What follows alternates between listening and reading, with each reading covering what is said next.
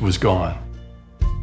Jen and I, we live an incredible life. We are so richly blessed because the opportunity to help people is what drives both of us. We don't have to give. We don't have to go to church on Sundays. We don't have to read our Bible. We don't have to do anything. We get to. Jen and I, we give because we go to a church where every Sunday people come up to the front and give their life to Christ or commit to change. I want to see more of that. I want to see lives change. I want to see marriages change. I want to see kids grow up in families that are solid, right? We get to be part of that, and our giving makes that happen. And we are thrilled to give because we want to see more of that happen. That's why we give.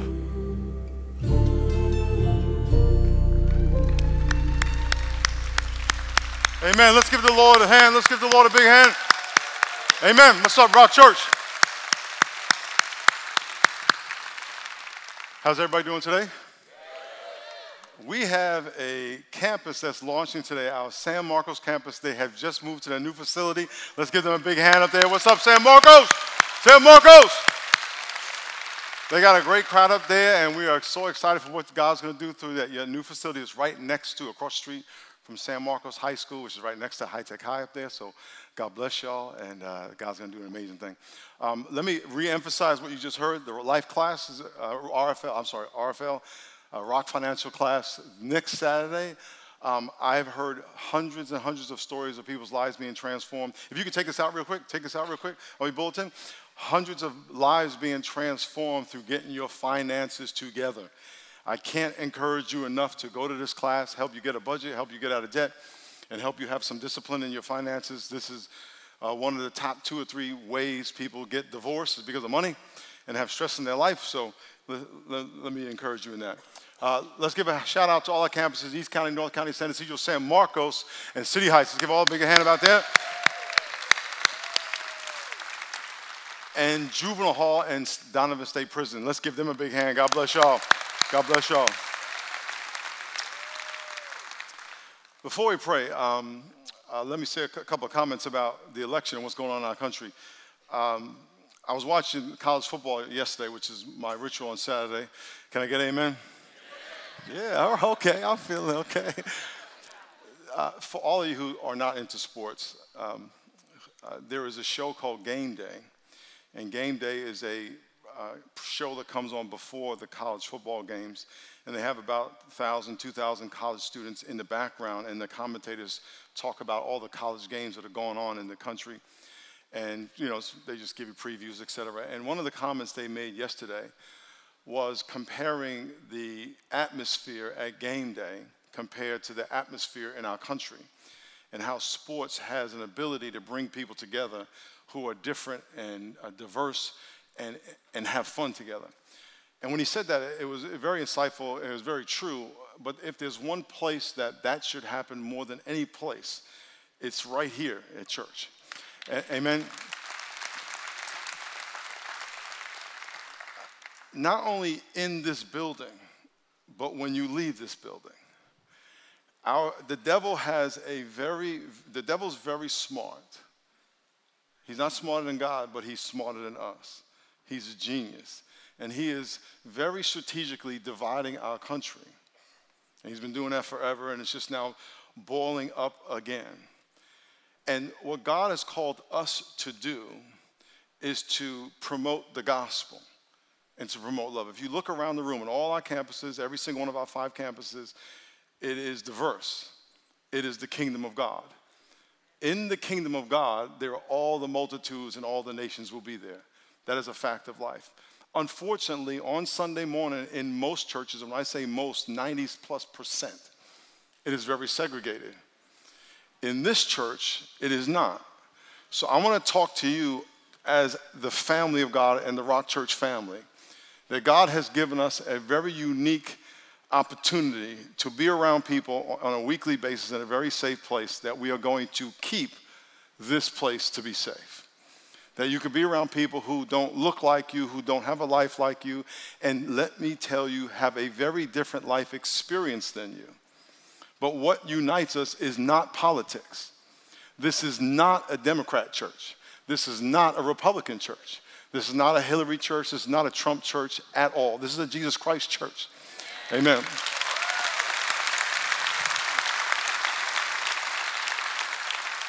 Obviously, there are tons of people in this church who voted for both candidates, all 4 candidates. So be it. Great. That's fine. You have the right. God bless you, all that stuff. But all the hate and rhetoric that's going on out there that's very divisive has no place in our family at all.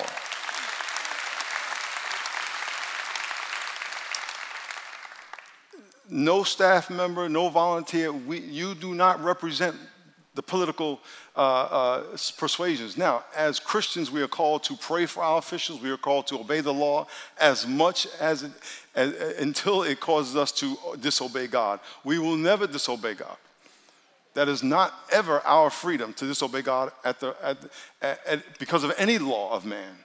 And the number one commandment God has given us to love one another. That's the number one commandment above all things. And this next few years or months or whatever is going to test your faith. Because you are going to have to choose between your friends, your culture, your background, your family, and Jesus Christ. Because they're going to say, what corner are you in? Did you pick that person or that person? And you're going to find yourself saying, now I have to now defend my decision. No. You defend your faith. And you say, no, I believe in Jesus Christ. I'm not getting caught up in that argument. I would highly encourage you as family. Can't tell you what to do.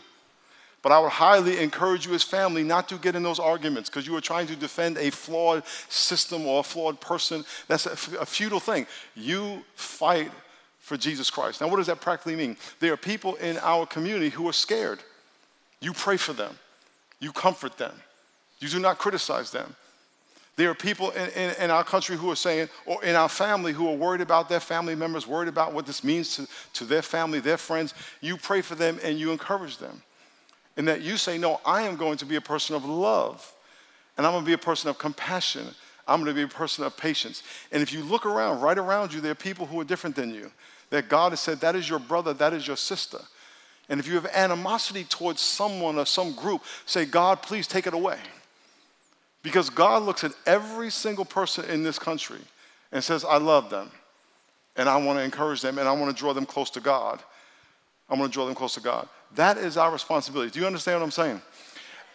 And so when we come in here, when you go into a foreign country and you walk onto an embassy, if you're in England and you walk onto the American embassy, as soon as you walk past inside the fence of the American embassy, you are on American soil. You are no longer in England, and it's true for every embassy all around the world. When you walk into here, and this is a metaphor, this building is a metaphor for wherever you are because you walk under an open heaven. That you are a citizen of heaven. You are standing on holy ground when you are in the presence of God. And when you are standing on holy ground in the presence of God as a citizen of heaven, Philippians 3:20, you act as a citizen of heaven. And a citizen of heaven is ruled by the law of love and Jesus Christ, not the law of the land. The law of the land says you have to pick a corner. I say there's the third option. The third option is no, I stand with Jesus Christ. And I'm going to love everybody in my life no matter how they treat me or say what about me. John chapter 17, Jesus said, this is the Lord's Prayer. The Lord's Prayer was not our Father who art in heaven. That's a prayer, a model he told us to pray. But the actual Lord's Prayer, in John chapter 17, it's a whole chapter. I'm not going to go through the whole thing except what he said in verse 20 to 22. He says, Father, I pray that they would be one as we are one. When you look at the TV, do you see one? You see two. You see division. It's a metaphor. Two is a metaphor of division, us and them. God says, I pray you be one. Can you, my church, this is God, can you, my church, be one? Can you model oneness? Can you love your brother and your sister even when they disagree with you? And by the way, even when they disagree with you with hate. All the stuff that we're seeing written on cars and written on walls, which I saw and all of us who are in my age group saw when we were growing up, all that stuff coming back, can you still love them as Christ loves them? Can you be patient? Can you, who are on the other side saying those people need to go, whatever, can you love them and comfort them? Because the devil's trying to cause division. That's the number one commandment. And that is our mandate. It is going to test your faith. It's going to challenge you. Let it challenge you and say, God, I am going to prove my commitment to you by how I respond. The sky is not falling. God is still on the throne. God is still, and no government, no president, no leader of this world or country could ever, trust me, could ever prevent God's will from happening in your life as long as you trust him. It is impossible. So put your faith, get your faith regrounded in Jesus Christ. Say, Lord, I'm going to trust you. We do not know what's going to happen. But what we do know is that God is on the throne. And what we do know is God is faithful and he will never leave you or forsake you no matter what. And what we do know is that no matter what happens, all things work together for good for those who love God and are called according to his purpose, which means that no matter what's happening around me, Lord, I am going to trust you. And I'm going to walk with you. And I'm going to hold on to you. And you will never let me down. Amen? Let's give the Lord a big hand. Let's give the Lord a big hand. Amen. Let's get on our knees.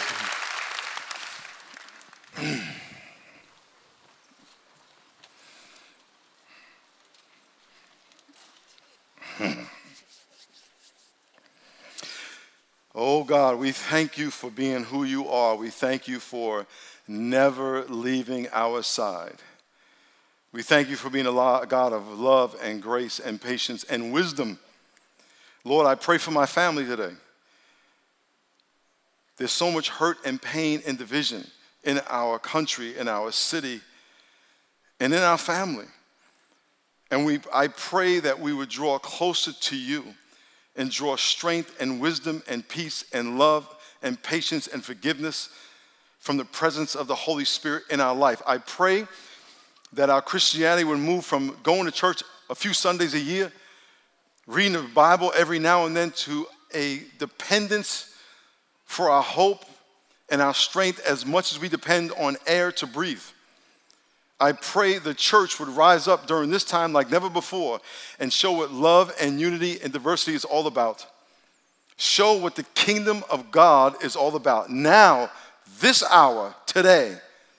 And Lord, I pray for all the people who have frustration and anger and fear in their heart. In Jesus' name, I rebuke that spirit out of their life. And I pray for the Holy Spirit to flood their heart with peace and joy and hope. Because you are the Prince of Peace. You are the King of Kings, the Lord of Lords. And you will never be dethroned. Thank you for your faithfulness. Thank you for your power. In Jesus' name, amen. Now, before you get up, I want you to find someone who you do not know, that doesn't look like you, and tell them this. Man, I don't like this. Don't come to church to have your ears scratched, to hear what you want to hear. Amen. We come to church to be challenged to be more like Christ. Can I get an amen? Okay, so I'm loving this right now. Find someone that doesn't look like you and say this to them. I am committed to loving you with all my heart. Amen? Let's do that.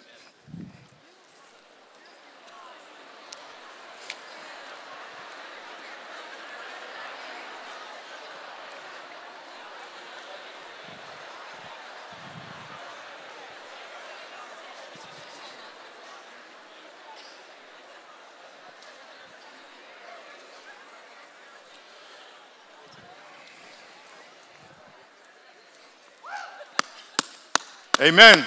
Amen.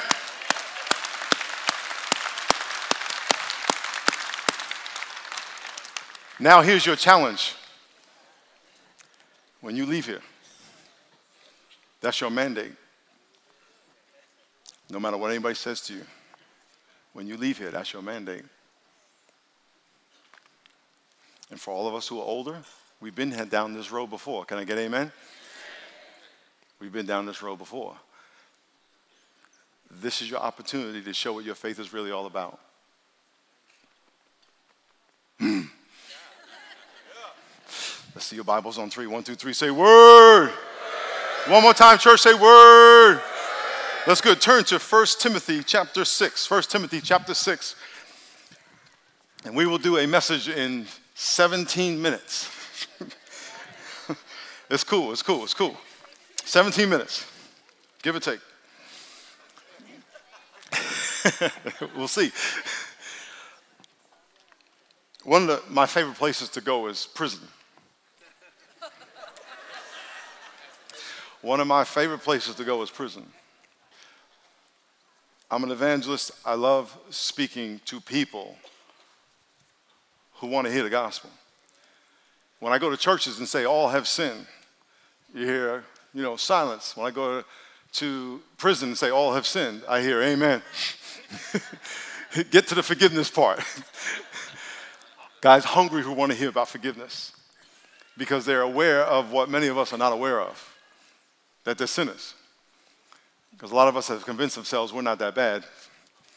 And when I go to prison, I see a bunch of guys or women whose freedoms have been taken away from them. They eat when they tell you to eat. You live with whom they tell you to live. You don't get your own furniture. You wear what they give you to wear. You have yard time, outside, exercise time, when they tell you, how they tell you. I walked into Pelican Bay State Prison, which is up north in California, one of the highest, if not the highest security prison in the country. I happened to be up there doing something else. I said, can I go to the local prison? They said, well, it's Pelican Bay. I said, okay, cool. So I walk in there, and there's a guy outside doing his yard time, his exercise time, in a cage that was bolted to the wall.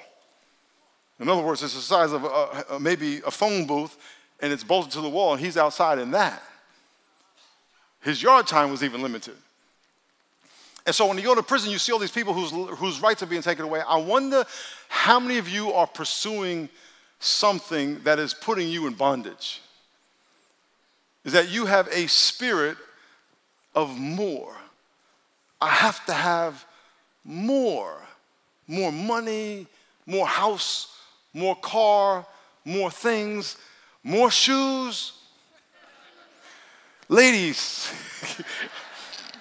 and some guys who got shoe things, more shoes. You buy shoes and then you can't only but wear them one time, as though someone's going to see you in them again and think there's something wrong with you.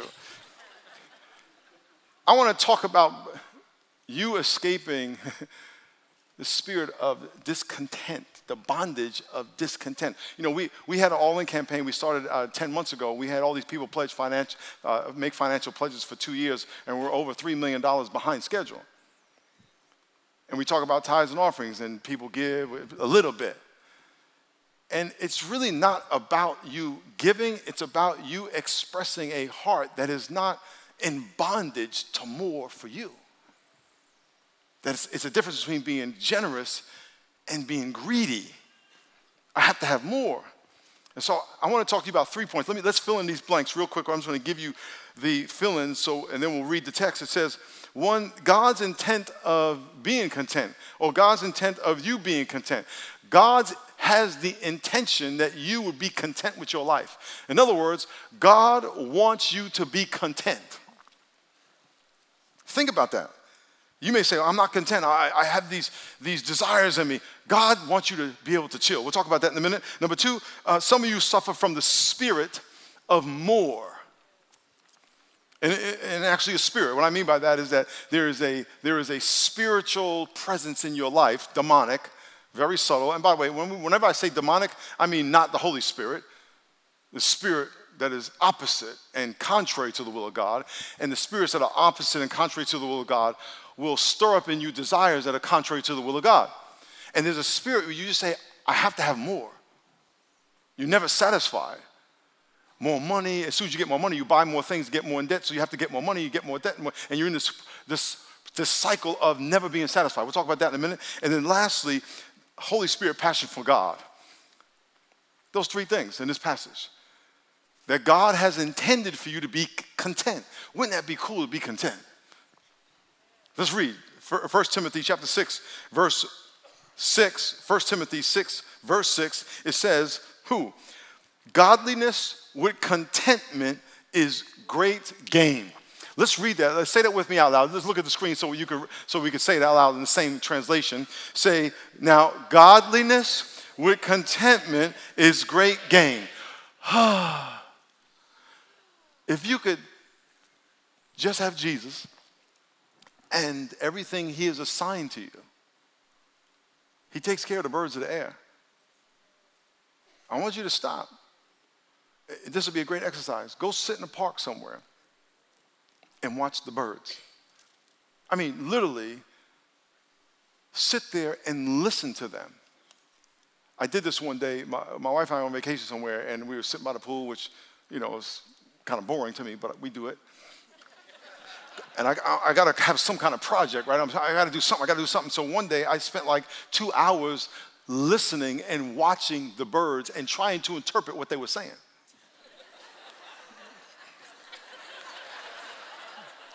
And I noticed there were certain birds that flew at a certain elevation off the ground.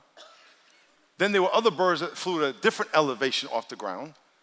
And then there were other birds that flew at a higher elevation, and they would come into different elevations but go back to where they were comfortable, and they were communicating about food, about sticks, and all the stuff they were trying to do, because you could tell by what they were saying and what they were doing. And they were all happy, and not one of them had a house. Not one of them had a roof. Not one of them had a refrigerator. Not one of them had a retirement. And the Bible says in Matthew 6:33, seek ye first the kingdom of God, and all these things will be added to you. And the righteousness of God, seek God. Trust God. He says he takes care of the birds. He takes care of the bees. Godliness with contentment is great gain. When is Jesus and all that he has provided for you enough?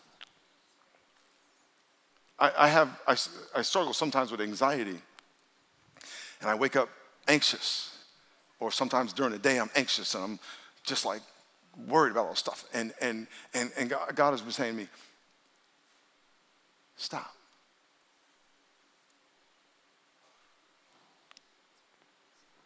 Stop. Be still. I got you. And I'm like, it's okay? Yeah, just stop. When can you do that and be okay? You have food in your stomach. You have clothes in your back. You have a place to live. Right now, you're good. You're worried about something that may not even happen. Trust me, because when you worry, you're telling me I can't take care of you. I got you. If you can be content, and by the way, I'm going to give you stuff that's not for you. Some of the stuff you have is not for you. You're a pass-through. I'm going to give you things to give away. I guarantee you, every single one of you listening, you have stuff in your life, whether it be money, clothes, furniture, whatever, that its usefulness to you is over. Give it away. I joke about shoes, but there's lots of shoes in y'all's closets that you wore one time, 4 times. And they were made to be worn hundreds of times. And you'll never wear them again. But you're so greedy that you won't give them away. Because it's all about you. There's a little spirit just saying, you can't give that away. You spent X dollars for those shoes. Why not? Godliness with contentment. Look what it says in verse 7. We brought nothing into this world, and it is certain we can carry nothing out. Having food, clothes, with these we shall be content. Man, wouldn't it be great if that could be your life? Do you have any idea the quality of life you will have? Things will not improve the quality of your life. The peace of God will improve the quality of life. What is the proof of that? Because we all know people with a lot more things than you whose lives are destroyed. It's not the things. It's just God. When we talk about tithes and offerings, you're like, The reason you're like, because you're like this with your stuff. And you think your stuff is your happiness. And God says, what? I gave my son and he died. And you're struggling over paper. Next, look what it says next in your notes. The spirit of more.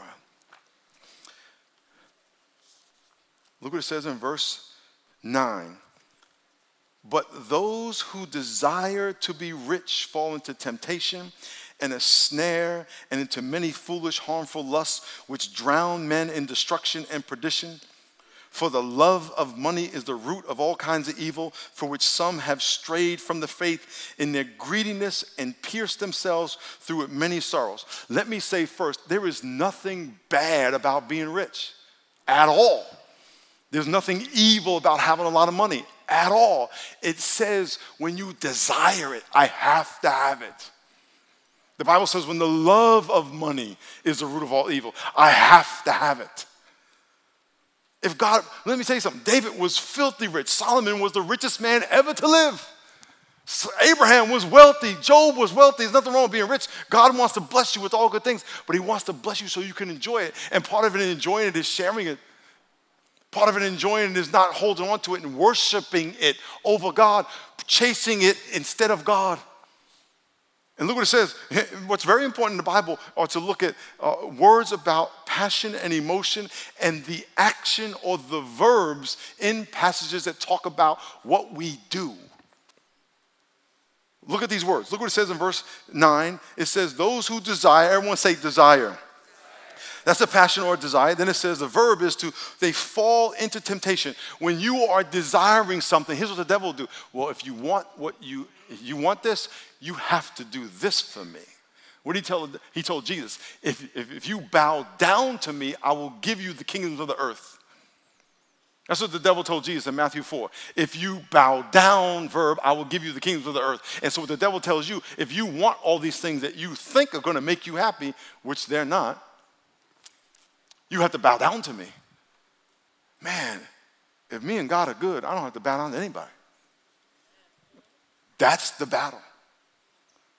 That's the battle. Look what it says. Look what it says next in verse 9. For those who desire to be rich or desire to be powerful or desire to be first or desire to win at the expense of other people, desire to be noticed more than anybody else, they fall into temptation and a snare and into many foolish and harmful lusts. Everyone say lust. Which drown men in destruction and perdition. By the way, a lust is not a sexual desire. Lust is a desire to have something that doesn't belong to you.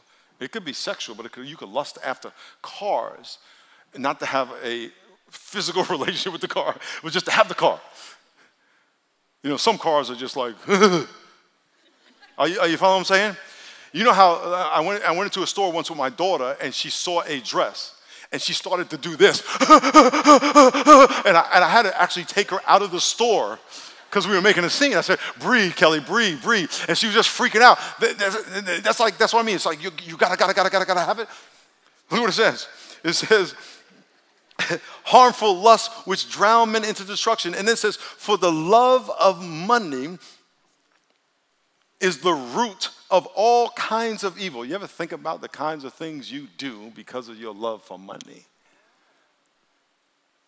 The kind of things you say, the friends you have, the friends you don't have. All rooted not in the Word of God and your love for God, but rooted in your love for things. That's the problem. And how many things have you walked away from that you could have made more money or you could have benefited financially or with something and say, you know what, that violates what's in my heart. I've had pastors tell me, people walked up and said, I want to give you $1 million, but the strings attached to the $1 million that will go to their church, they said, I don't want your money. Because their conviction of the Word of God was being violated by what the money was attached to the money. It says the love of money is the root of all evil, and then it says, for which some have strayed from the faith in their greediness and pierced themselves through with many sorrows. There are people who walk away from God because of their love for money. That's why whenever there's an offering or there's a sermon about money, people say, why? Because your love for money. You said, I'd rather have my money than I'd rather have God. Or your love for things. Or we talk about serving, talk about going to life class. Your time is more important to you to use your way than God's way. It's all about your riches, holding on to what you think is going to make you happy. I'm telling you, it's not going to make you happy. Here's the thing about lust. Lust of any kind promises to please you, but its desire is to enslave you. Let me say it again. It promises to please you, but its desire is to enslave you. Very quick analogy in drug addiction. Drug addiction, one of the reasons drug addiction, you get addicted is because when you, let me try to make this very short but clear. When you take drugs, I'll use cocaine because that was one of my drugs of choice back in the day. If you're new, yes, I used cocaine for a couple of years ago, not recently. And yes, I go to prison a lot, but not as an inmate, as a visitor. Some of y'all still might be tripping on that from a half hour ago. But when you use drugs, a drug goes into your brain, tells your brain to release a chemical or endorphin that you have called dopamine. And dopamine is a pleasure drug. It makes you feel good. It means when you're having an experience that's pleasurable, your brain says, this is pleasurable. It releases a dopamine so you feel the pleasure. It's a natural endorphin chemical in your brain.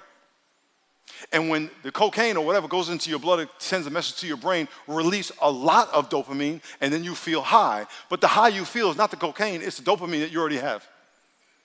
So it's the white powder. No, the white powder is just telling your brain to do something your brain could do on its own.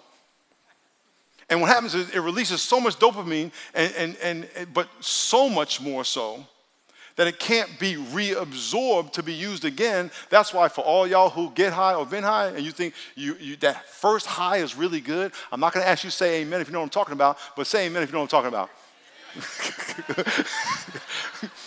That first high is the best high because the dopamine store, the resource of dopamine is the highest. It can't get reabsorbed. So what happens is you end up chasing that first high, but you can't ever get it. It's a biological impossibility.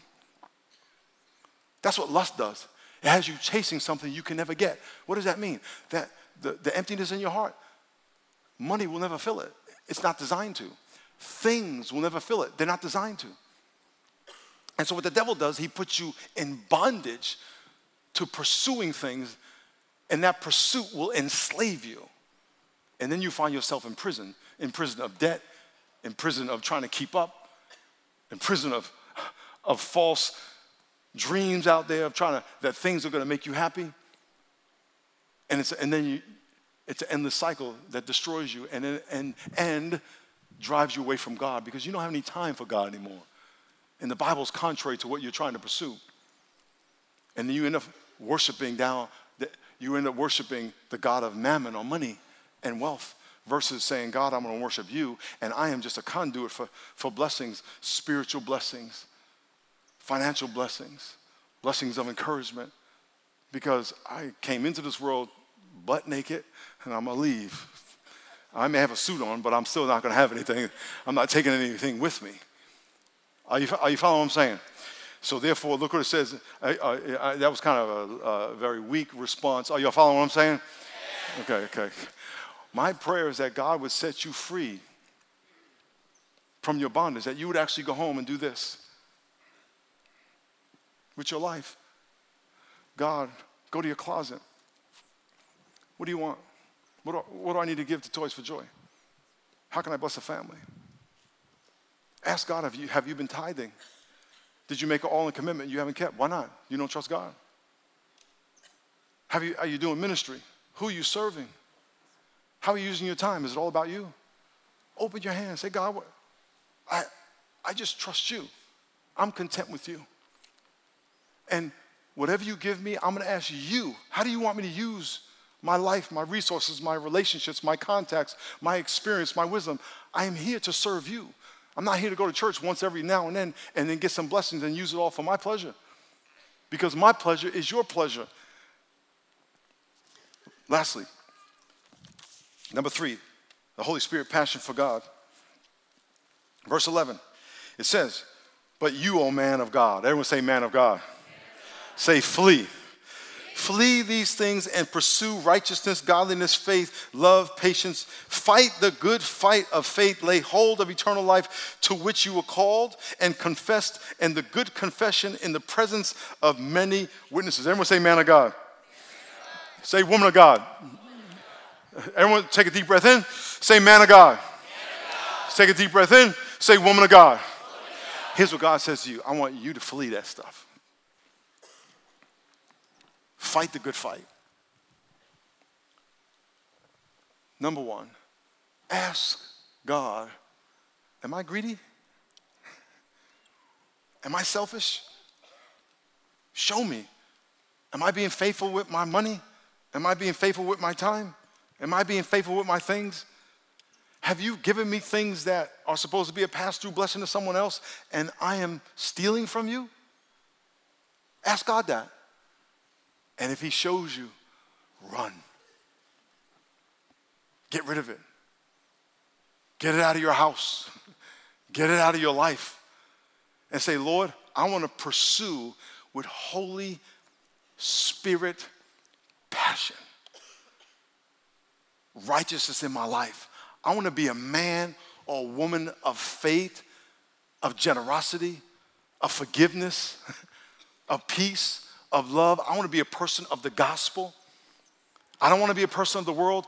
I want to hold this life very lightly because I am going to die and face you with nothing. And the only thing I have when I stand before you is my faith in you. And so in a minute we're going to pray, and here's my prayer for you today, is that God would set you free from a spirit of discontent, not being satisfied, always need enough, needing more. And not only things, but even power. And Lord, I just want to be surrendered before you. And that you can say, Lord, it's a prayer of surrender. I completely surrender my life to you. It's a prayer of recommitment. And so in a minute we're going to pray. And here's my challenge to all of you and all the campuses, because I'm going to pray and I'm going to ask you to stand up. It is a prayer, Lord, I am surrendering all of my life to you, whether it be for the first time or you've done it before, but you want to commit your life fresh to God today. Are you following me? Because not only does this message talk about what we're going through in our church and our all-in thing, but it talks about what we're going, and it applies to what's going on in our country, that we would be people of God that hold on to nothing. And say, God, I'm willing to be what you want me to be, say what you want me to say, do what you want me to do. I hold on to nothing. I don't need it anymore. I just need, whatever you give me, I'm good. Whatever you give me, I'm good. So let's all bow our heads and pray. On all the campuses, bow your heads. Online, in prison, in juvenile hall, just bow your heads. Lord, thank you that godliness with contentment is great gain. That if I could just have a powerful relationship with Jesus Christ, that's enough for me. And if you want me to spend my time here or there, I'm good with that. That if you want me to give and be generous, I'm good with that because I trust you. If you want me to love and forgive even people who hate me, I'm good with that because I trust you and you did it for me. So if you would like to make that commitment to Christ, whether it be for salvation or you just need to get some of this nasty, greedy spirit or more off you, just pray this prayer with me in the privacy of your heart. Or if you just want to recommit and take your relationship to another level, just pray this prayer with me in the privacy of your heart. Pray. You don't need to pray it out loud, but pray it in the privacy of your heart. Pray, dear God, set me free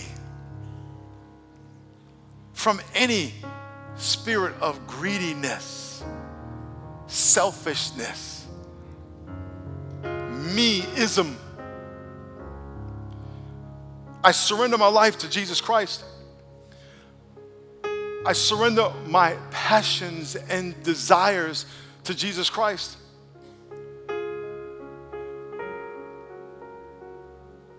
Please forgive me, Lord.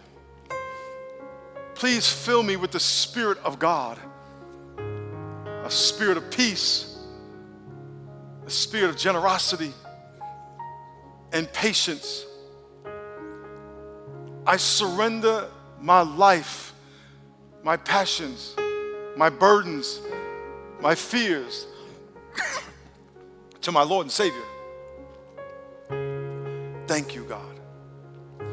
As our eyes are closed and our heads are bowed, in whatever campus you're in, City Heights, San Ysidro, East County, San Marcos, in prison, if you prayed that prayer in a minute, I'm going to ask you to stand, and by standing, you are making a public declaration. Me and everything I have belongs to my Lord and Savior. And I surrender my whole life to Him. So if you prayed that prayer in a minute, I'm going to ask you to stand. And by standing, you are declaring your submission to our Lord and Savior, Jesus Christ. I'm going to count to 3. Get your legs ready. Get your abs ready. Your back to stand. On the count of 3. 1, 2, 3. Stand to your feet. Stand to your feet. God bless you. Very good. God bless you. God bless you. God bless you. God bless you. God bless you. God bless you. God bless you.